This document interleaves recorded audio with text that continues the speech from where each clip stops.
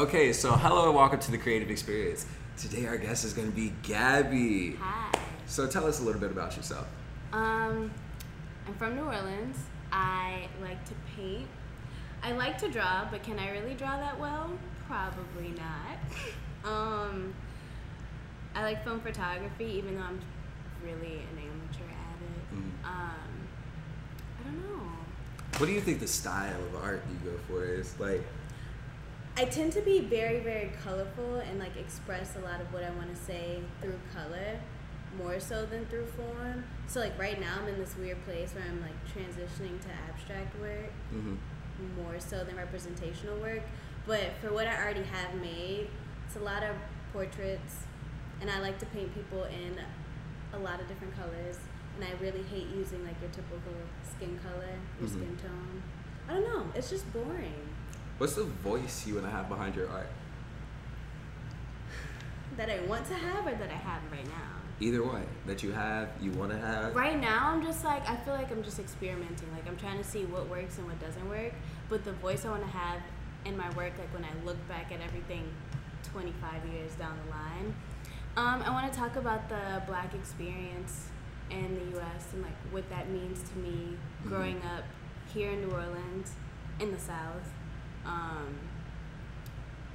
How racial tensions have like shaped how I move in this world, and how people of the diaspora also are like looked at socially. Yeah. Okay. What do you think your inspirations would be for like art, and like not even just like famous people that are just like great artists, but who inspires you? Like, how do you get inspiration? I.O. Scott. I'm putting that on record. He's from here. He's my mentor. His work is just, oh my God, beautiful. And he helped me really like be the artist I am today. Ron Bechet, also a beautiful man. But like more well-known people, Dred Scott. I don't know. I just kind of take inspiration from everywhere. Exactly. But like, you just take pieces from everybody. each little thing, you know.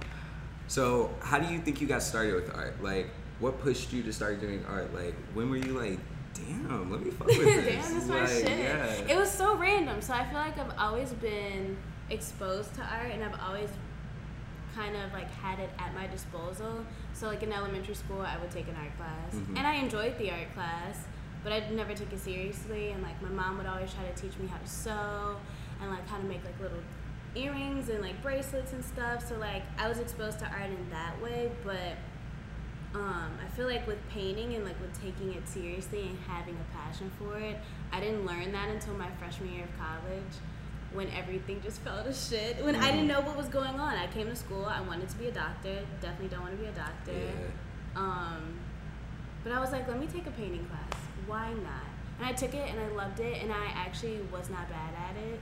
So then I just like 2017, summer 2017, I just literally bust my ass the whole summer to really just develop my talent. And I feel like that's when I like really take it seriously, and I'm like, this is what I want to do for the rest of my life. Exactly. Yeah. It's always that gut feeling. You're like, this is it. This is it, yeah. Like it was like an aha moment. Like I had been so confused about what I wanted to do for so long, and that's not, clearly this isn't the only thing I want to do, but right now this is the only thing that really feels right, that really feels solid, that I feel like I could do regardless of like what happens.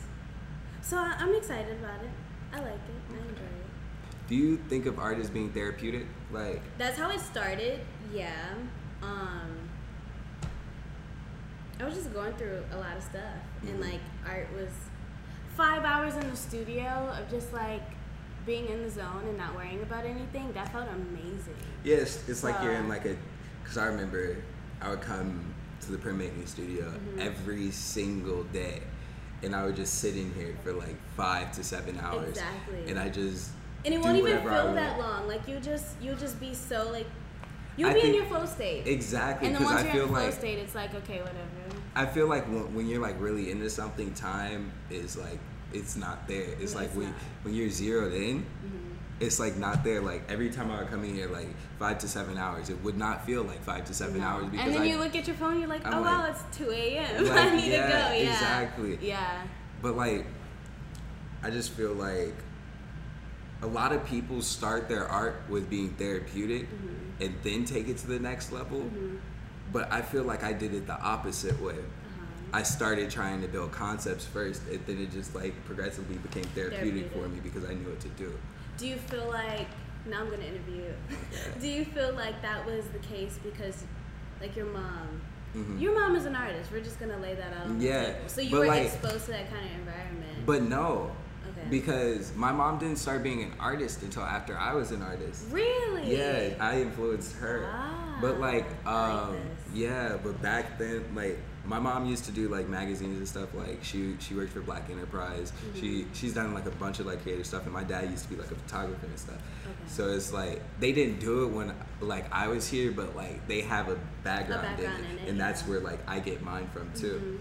And it's like my mom started like, cause she just wanted to pick up like how moms do like their crafts and stuff. Like she was just trying to pick up something to do, and like now we're trying to like work together and stuff, and like put some stuff together and see what we can do. Literally amazing. Exactly.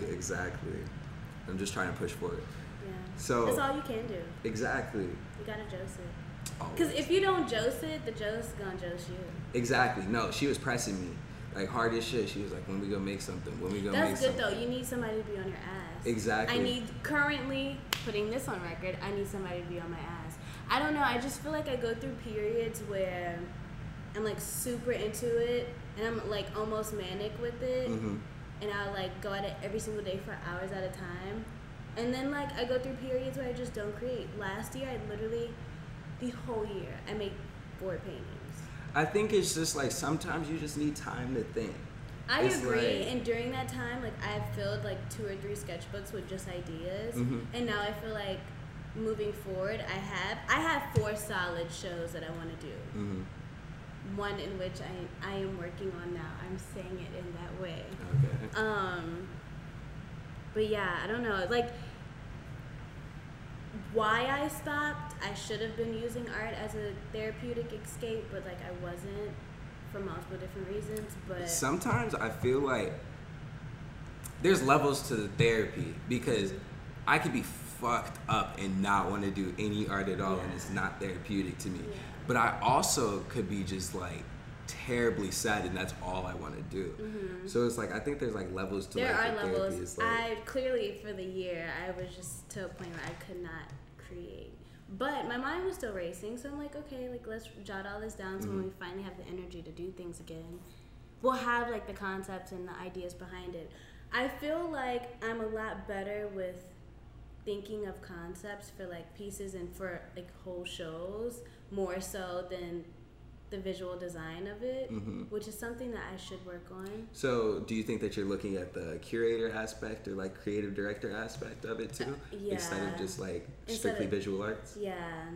Just because I'm thinking about going to grad school for curation, but I really do want to creative direct for like not just shows. Like I want to do like videos and stuff. I don't know. These are all just thoughts and things that I've been playing with but not committing to. Yeah. But I feel like that would help with the visual side of it too, you know? Because like then you start learning like the aspects of like the more creative aspects of it, like how does this and this go together, or like how does the overall vision look of this whole project. It's like because you're kind of like in the driver's seat when you're a creative director, because you're like, you literally that's not it. That's not like it. It's like you have to have like that decisiveness to be able to actually function through that. And I think because like creative direction, I really love creative direction too. And it's just like it's like kind of like bending and like welding other people to like fit a vision. And I really like that, but I also really like melding my own vision. Exactly. And that's what I feel like for me, the working as a creative director, it would be like, although I'm working with other people, it would be more practice for me to be more secure in what I'm doing creatively and to be able to direct that and be okay with that.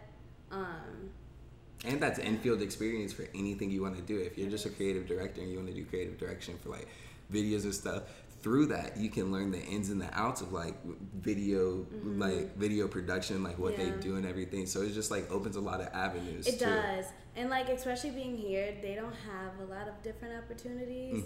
Like I'm in this internship and we do murals, super dope. But like that's the one internship I know about in the city that does stuff like that. Tell us about that. It's called.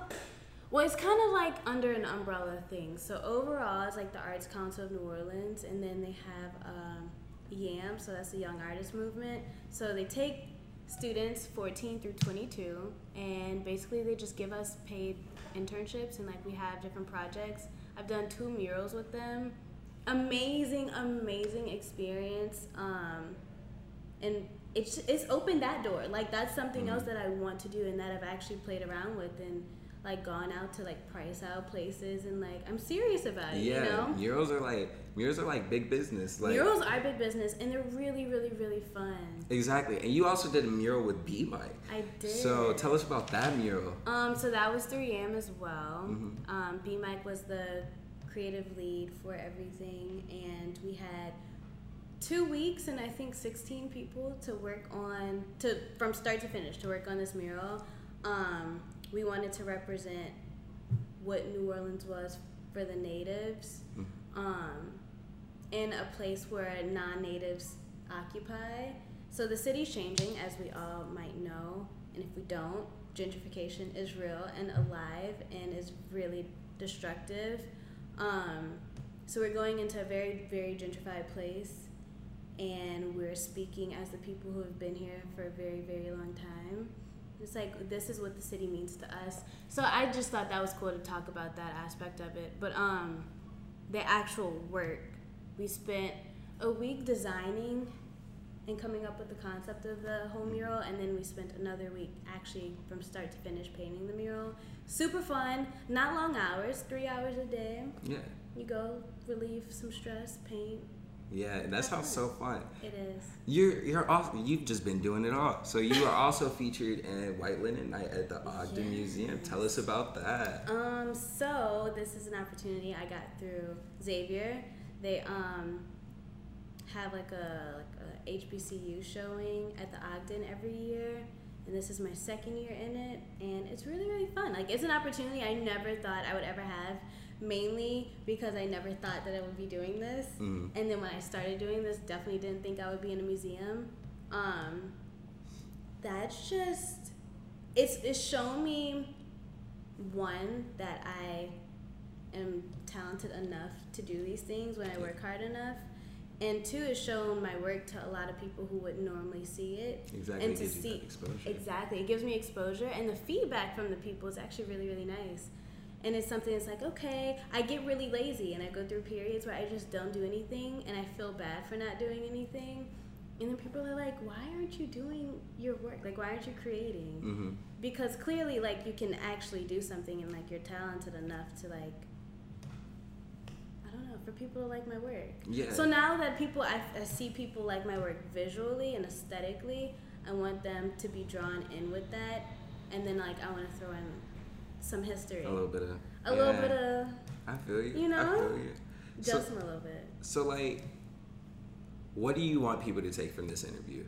What do you want your message to be, and what would be your like closing statements? I don't really want to have a closing statement. No closing statement? No. And I'm gonna choose to opt out because right now I'm not confused as to what I want my art to be about. I just haven't started putting the paint to the canvas yet. So I'm gonna let that speak for itself. Okay. Yeah. So closing statements. Put the paint to the canvas. This is the creative experience.